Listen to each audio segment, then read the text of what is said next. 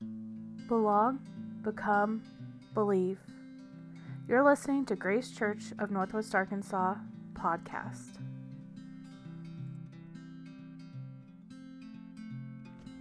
The message for November 20th, 2022 is called Give Us a King.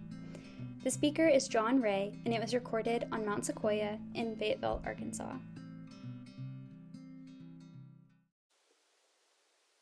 So, oftentimes I stand up here when I teach.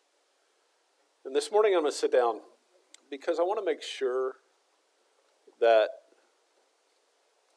I kind of cover what I want to cover slowly. Can we all just take another deep breath? Hopefully none of us have to rush out of here. I know we all have things to do, but the thing that I want to talk about this morning, or the things that I want to talk about, are actually something I wish we could all have a larger discussion about.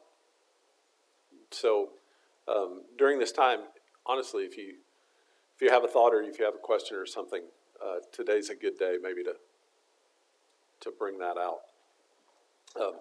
So for those of you on Facebook and listening on the podcast, my name is John Ray. This is Grace Church, and we're really glad that you're joining with us.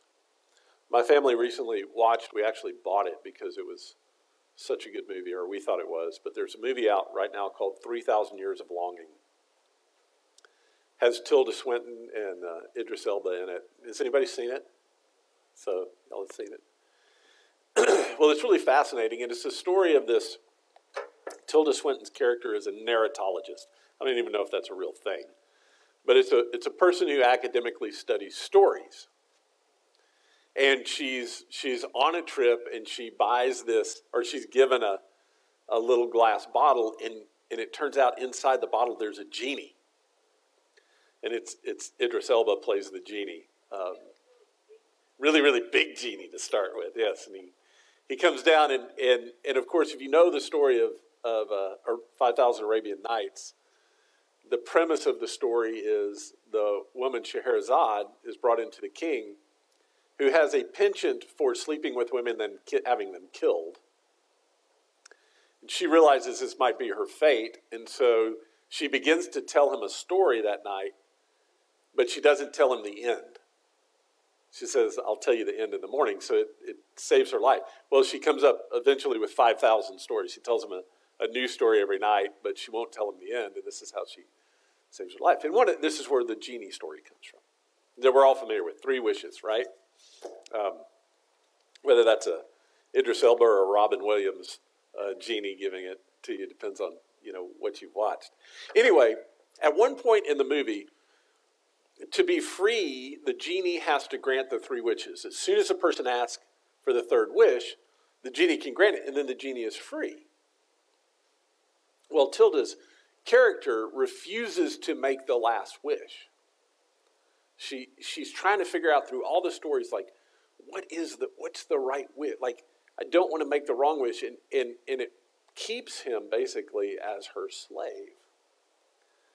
And at one point, he tries to entice her by saying, why don't you just ask for immortality? And she's very quick to respond, oh no, I know how that story ends. Like she shuts him down with that real quick. And I thought about that, and I thought, man, I wish we were all that aware of where our wishes ended us.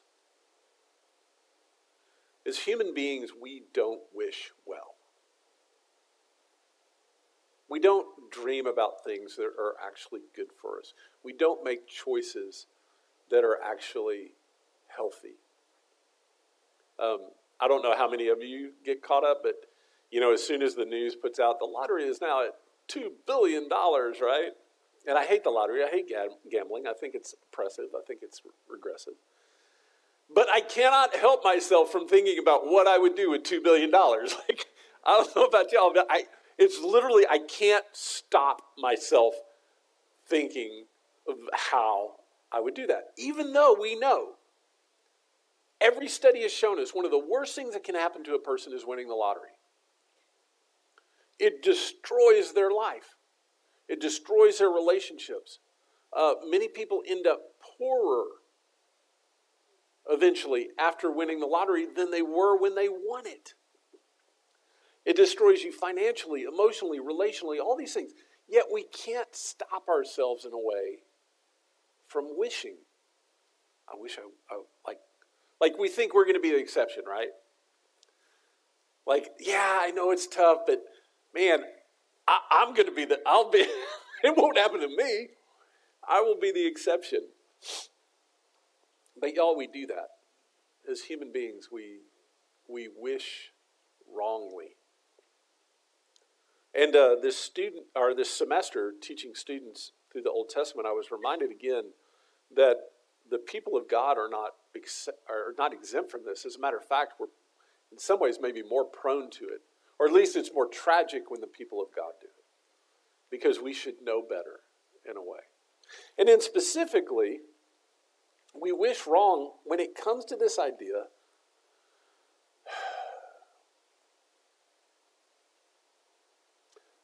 of who to order our life around, of who to give authority to in our lives.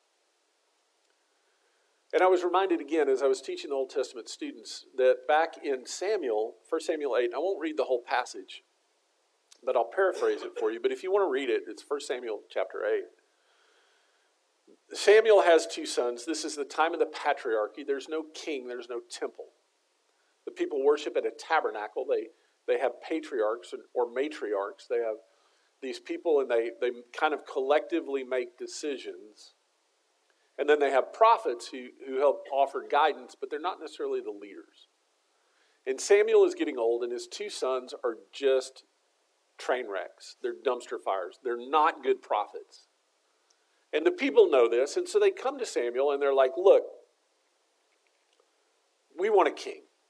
This whole patriarch thing, we've been doing this for a few hundred years. We looked around. We want to be like the other nations and just have a king. And Samuel is like, no, you don't want a king. And they're like, yeah, Samuel, we do. So Samuel goes to God and he says, God, what do I do? The people are saying a king. And he interprets the voice of God to say something that is incredibly compelling and also very heartbreaking. God tells him, Samuel, it's not you they're rejecting, it's me. And he says, tell them this. If you get a king, this is what a king is going to do. He's going to take your men away to be soldiers and slaves. He's going to take your women away to be concubines and servants in the palace. He's going to take the best and first of all your fruit, all your agriculture, all your land. He's going to live in expensive palaces while you're going to be poorer because of this. And so Samuel goes back to the people and he tells them all this. He says, look, this is what will happen if you get a king. And they're like, yeah, fine. We still want a king. And again, it's one of the most tragic things in all of Scripture that they choose the king. And of the 50-some-odd kings that are related during the dynasty that's listed in the Old Testament, there are but a handful who are even decent. And even the ones we look up to, David, Solomon, Josiah, have their flaws and do exactly what Samuel prophesied. They take their men for battle. They take their women for concubines. They take their money for the palace to support the army, support the palace, support the deal. Even the good ones do it. The enduring message that we often forget is God often gives us what we wish, even if it's not the best thing with that. But the bigger point is we don't choose wisely. Now this is played out ultimately when we see the crucifixion of Jesus. There's a reason why there's so much of the narrative given to the idea that they painted King of the Jews on the cross and they put it above them and they said, "Hail your King," and they mocked Jesus as a king, is because I believe ultimately Jesus came to fulfill that ultimate wish. And then when we actually got the king that we needed, we got the king that was supposed to be, we rejected that king. So think about the dynamic here. First of all, we wanted a king when we shouldn't. And then when we got the king we should, we rejected that king. We don't wish wisely. We don't choose wisely with this. So what's the answer to all this? Well, it's a paradox with this. Jesus is a king in the most subversive way that a king can be. Jesus is actually the kind of king that doesn't take the men for war, doesn't take the women for concubine, doesn't take our riches away and we become poorer by following. Jesus is actually a different kind of king that reverses that order. And we see that in what Alex said in Philippians.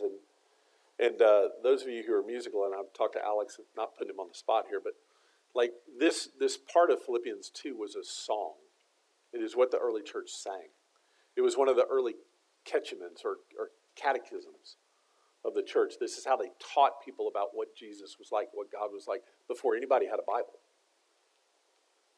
There's the theology of Christianity was encapsulated in these words.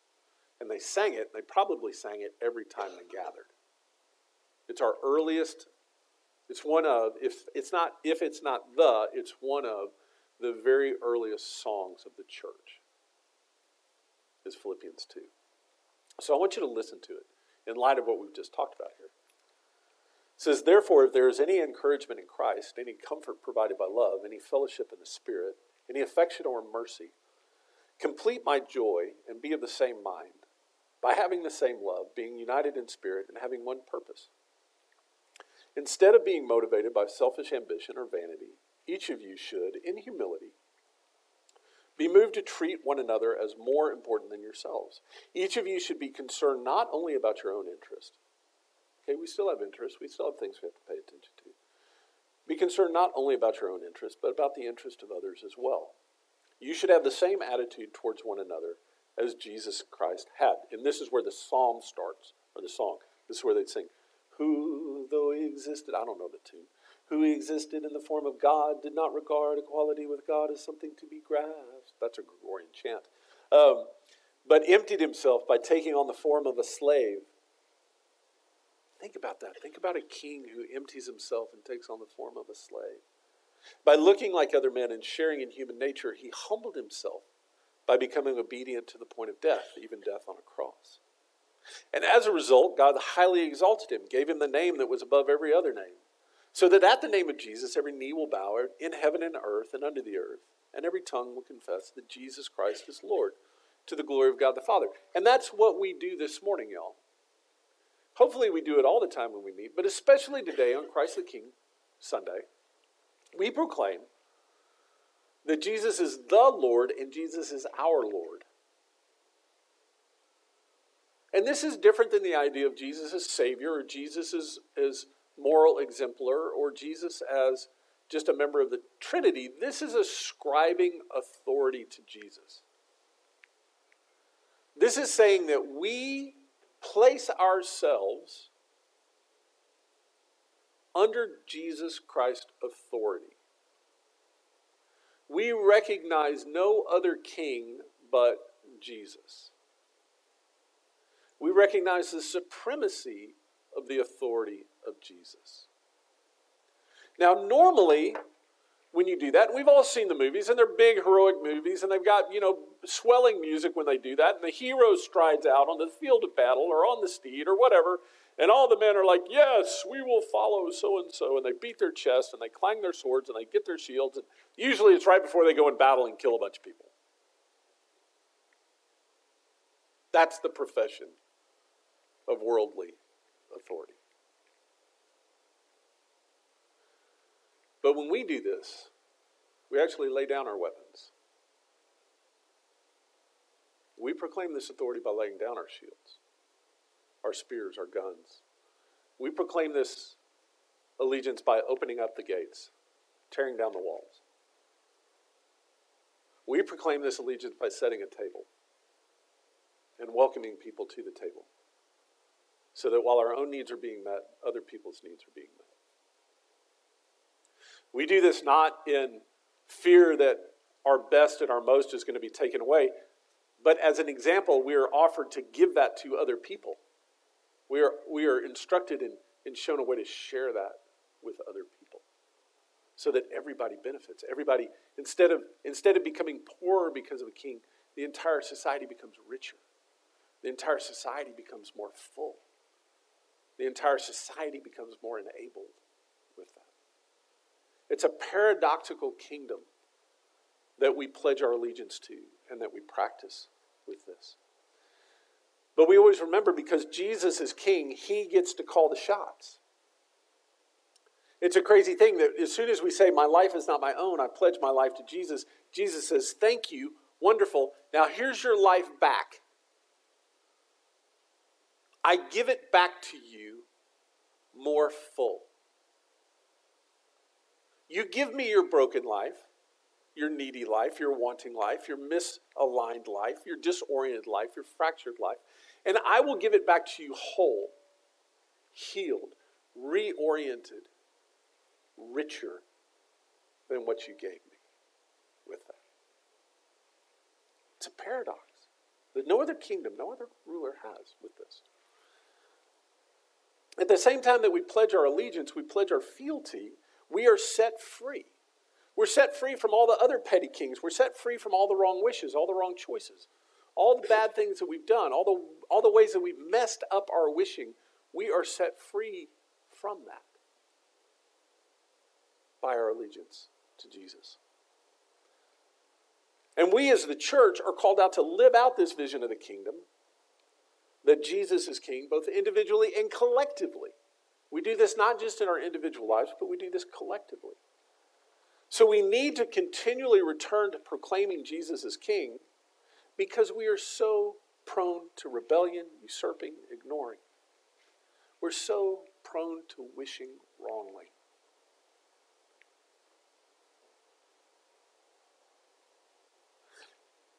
Jesus as king is the antidote to all kinds of idolatry. And if you think of idolatry as something that only happens in the Old Testament, may I kindly direct your attention to what has been happening in American politics.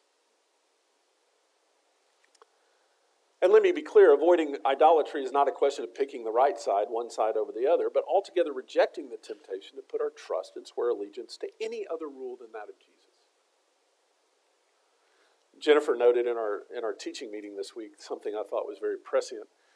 She said, we often go for the least worst option because it is the only thing that seems attainable, instead of going for the best option.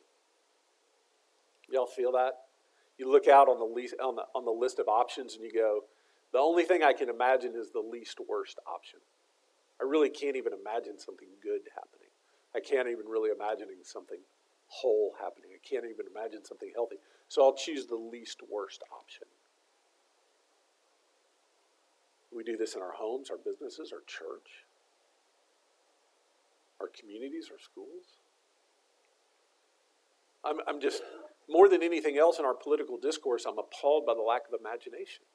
I'm appalled by the lack of imagination that says, no, these are the things, here's the way it is, we just have to grind out the best we can with what we've got. And I'm like, it's appalling. It's appalling with that. And so we're forced in this binary choice between a snake and a scorpion. Like, well, which bite do I think I can survive? Which one do I think I can heal from more quickly? No, it's because we wish wrongly with this. Well, so what's the key to this? How do we do this? Well, look, there's no magic in this. It's right here in the text. It's right there in the Philippians. Humility is used twice. Humility in ourselves and the humility of Jesus that Jesus demonstrates. And that honestly that Jesus saves us. It's Jesus' humility that saves us. It's Jesus humbling Jesus' self to come and do this thing that saves us. So we're invited to share that humility, to emulate it, to embody it with that. And before I say anything else, I really want you to hear me on this. I'm not talking, what I'm about to say is not another to-do list. It is not one more 3 steps to how to be humble or 5 steps to follow the kingdom or anything. It is not a to-do list, but there is a doing in it. There is an intention in it that must be followed by action. But it's not a list to be checked off. It's not some ladder that we have to climb. Each thing becomes progressively harder. No. It's this idea of reorienting. It's this idea of stopping doing certain things so that we are enabled to do other things with that.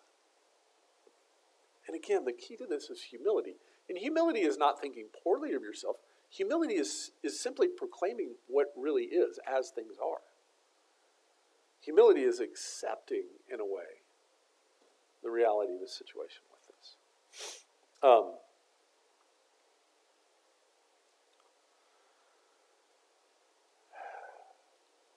Eugene Peterson said this. He said, Jesus' metaphor, kingdom of God, defines the world in which we live. It brings reality to that. We live in a world where Christ is king. If Christ is king, everything, quite literally, everything and everyone has to be reimagined, reconfigured, reoriented to a way of life that consists in obedient following of Jesus. A total renovation of our imagination, our way of looking at things. What Jesus commanded in his no-nonsense imperative was repent. It is required. And again, I've talked about this before. Repentance is such a churchy word. It's such an evangelistic word. It's such a tent revival word. But repent is a get to. Repent is the thing that says you don't have to keep acting the way you are. You don't have to keep living the way you are. You don't have to keep suffering the way you are. You are free from that. You are allowed to and enabled to turn away from that. And as Peterson put so quickly, to reimagine, reorient yourself towards this reality of the kingdom that honestly none of us wanted. None of us wished for. Comes a time, when we get around Easter where we start bad-mouthing the Pharisees and we bad-mouth the people there who killed Jesus because we say, oh, they just didn't know. They just couldn't see. They wanted a political leader, and Jesus came as this kind of leader. And I'm like, yeah, that's true. We're no different. We are no different. We want the strong leader. We want the strong man, the strong person who's going to come in and set things right. Whether that's the Lone Ranger who's going to ride into town and kill the bad guy, the posse that's going to go out and save the town, the president who's finally going to end corruption and drain the swamp and bring the glorious back, whatever it is. We all want it. We're all the same way. But we're offered this kingdom that sets us free from that. Sets us free. Sets us free from that. Can you imagine a king who won't take but gives? Won't enslave, but sets free. Won't dominate, but gives liberation. So that we can be fully human with that. Humility is the key to this. Recognizing this. Repentance is part of humility. Saying, you know what, I don't have to do this. I don't have to live this way. I don't have to be constrained by this. Yes, Becky. Yes. Okay.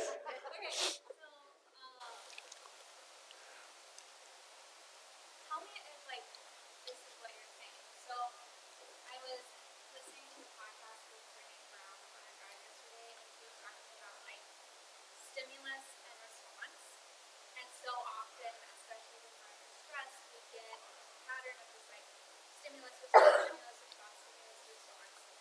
But between stimulus and response,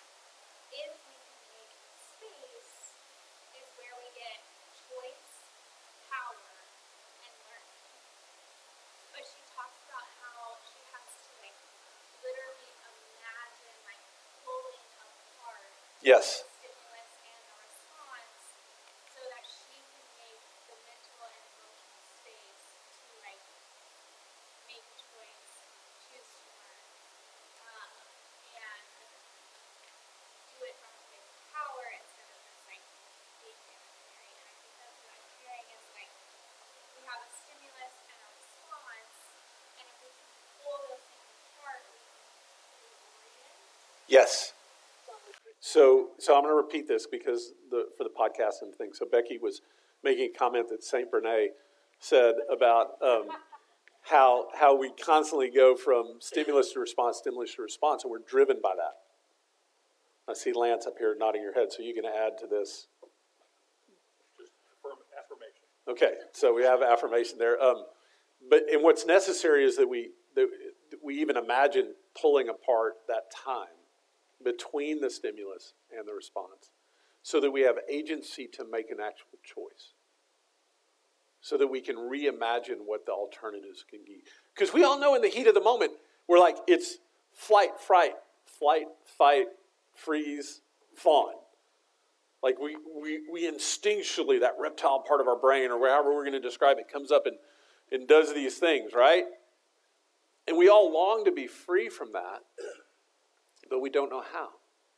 And this is what I want to say, is I think that this is what allows us to make that space. Is when we realize that what we've been given by Jesus, we realize that what Jesus is doing, that God himself, God's self, is doing for us, has done for us, will do for us. It gives us the courage, it gives us the space, it gives us the breath to stop and go, okay, hold on. We're in the kingdom now. The kingdom of God is here.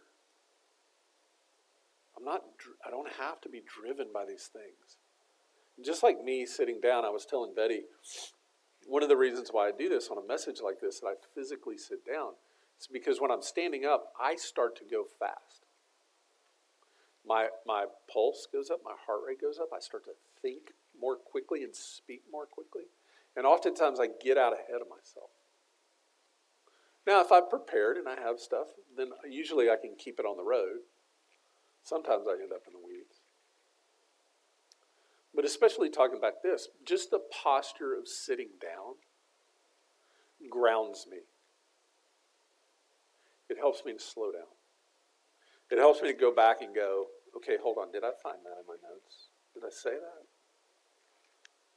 I'm making space between the stimulus and the response with that. And that's what I think. So yes. Yeah, absolutely.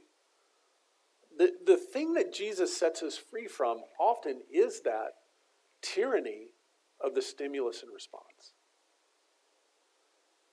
The tyranny of it. And y'all, we all know we're going to walk out of here into a world that is enslaved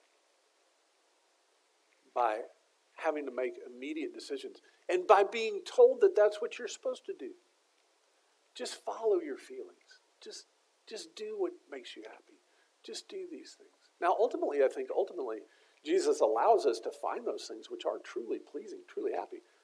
Don't hear me say this leads us all to bad things. I think it leads us to flourishing. As a matter of fact, I think it's the only thing that leads us to flourishing. With that. And I want to conclude on this unless we have, Yeah, just one other thought that just kind of poked around this a little bit in our discussions this week that I'll pose it as a question and let you build on it. In my mind, it seems like Jesus is changing the value equation for us. Like he's reorienting how we see our own value, how we value others, and creates space for that. So couple that with Becky's comment. Yeah, so Alex's comment, and Betty, this is going to be a fun podcast to edit this week. So, how Jesus revalues things. Part of reimagining is revaluing things. I tell people a lot of times, I don't understand money. I don't understand why this thing cost $100 and this thing cost $100. but I would give 5 times as much for this thing than this thing. But it's valuing. And Jesus revalues everything. Jesus revalues things according to kingdom people, ideas, experiences. And Jesus values these things very differently. And I think that's what helps us is, if we have that space between stimulus and response, it helps us actually assign a proper value to the stimulus. It helps us understand what is really being asked of me here. What is really being put upon me here? Is that worth responding to? And is it worth responding to in this way? Or is it worth a different kind of response? Or is it not worth a response at all with that? Does that go with that? So like I said, I want to wrap this up with this thought.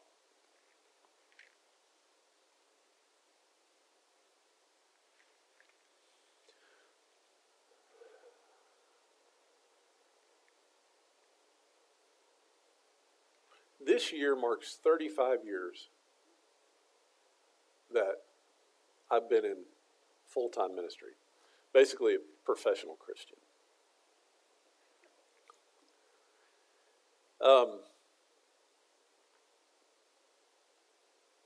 I feel like I know there's so much that I don't know. I know there's so many things I haven't seen, but I feel like I'm beginning to see some things very clearly that I've maybe not seen before in my life. Hopefully, to your point, I've been able to create enough space between the stimulus of all the things and understand my response.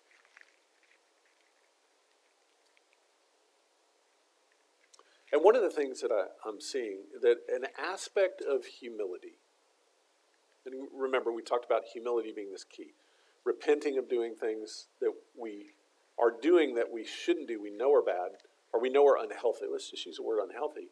And finding the power, because Jesus values us. Jesus values our individuality, our personality, our ability to choice. Jesus gives us that in valuing us. That we have agency, we have power to make these choices. Is that in humility, I realize that I need help in remembering this. I need help in orienting myself to this truth.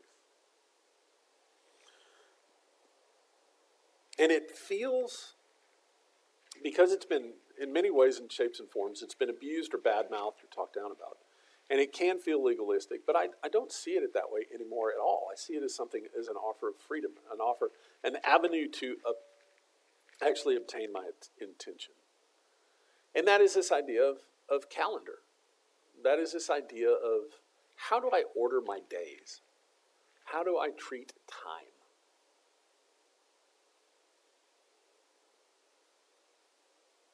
How do I live in such a way where I am invited on a weekly and seasonally and maybe daily rhythm to imagine things as God intends? And so I do that in my day. I do that by starting with devotions in the morning. And I'm not going to go into all of it here, but I want to plant the seed, because we're going to talk about it a lot in the future. How do I start my day? How do I end my day? How do I organize my week? How do I organize my weeks and my months? And next Sunday starts Advent. And so this is what I want to invite everyone here to do. Is I want you to join with me. I want you to join with the teaching team.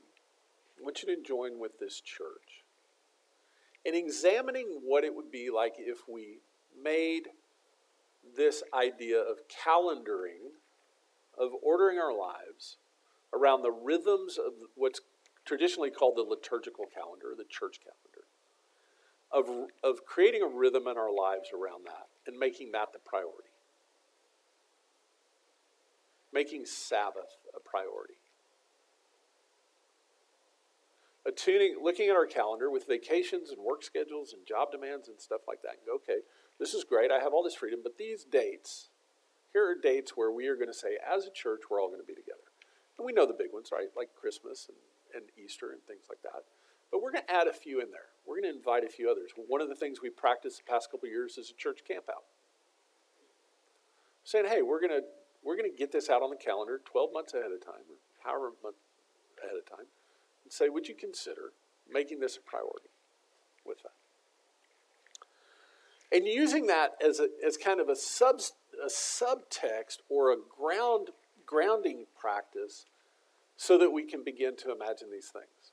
So that we can begin to learn how to create that space between stimulus and response. The demands of the world and the obligations that we have with this. And again, we're not going to be legalistic about this. We're not going to take roll. We're not going to do that. But we're going to invite you to do this. Betty and I have been working on this. We've been talking about it at different places. And there's a lot of studies along with it. Like I said, we'll talk more about it later. But I just want to plant the seeds that that's something we're going to do. And Alex, if you and the worship team want to come back up. Are there any other thoughts or comments? Yeah, Leah. Yes. So Leah's comment is, as someone who's, to quote, brain is going a mile a minute, which I feel you. Is it always necessary to stop and do that? Or is what we're talking about with calendar and rhythms more preparation for that? To which I would say yes, absolutely. Look, we all know the impossibility of making the decision in the moment, right? We all know that actually the decision that we make has been predetermined by a string of other decisions with that. So what we're trying to do is work backwards. We're trying to get back to the base and say, hey, let's set the ground for being able to even make that space. Because if I told you right now to leave here, hey, now on Jesus says just stop in between every stimulus response and create this space, that's a burden, y'all. That would be something horrible to put on you, that expectation that you could do that. That would just fuel that try harder, give up cycle with that. That's what we're trying to break out of. Is the try harder, give up cycle with that. So we're trying to lay the purpose for this. And I want to end with saying this. I am so grateful to do this with you.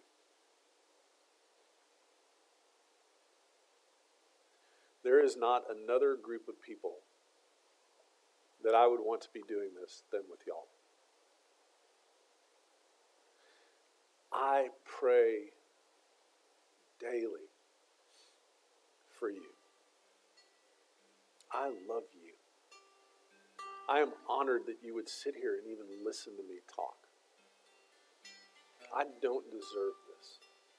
I don't deserve the attention that you give me these mornings. And I cherish you. I cherish us. I cherish this time. And going forward, it is not going to be easy. It's just not going to be easy. It's not easy to... The more that we seek to reorient ourselves to the kingdom, the more opposition we're going to get from ourselves, from society, from all of that. It's not going to be easy. But because of the love and affirmation that I feel, I'm willing to risk that. I'm willing to try to live radically different in this culture than the way it says we should live. And that's because I love you.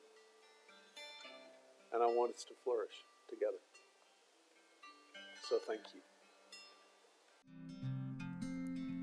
Thank you for listening to Grace Church of Northwest Arkansas podcast. You can find more about us online at gracechurchnwa.org. Grace and peace.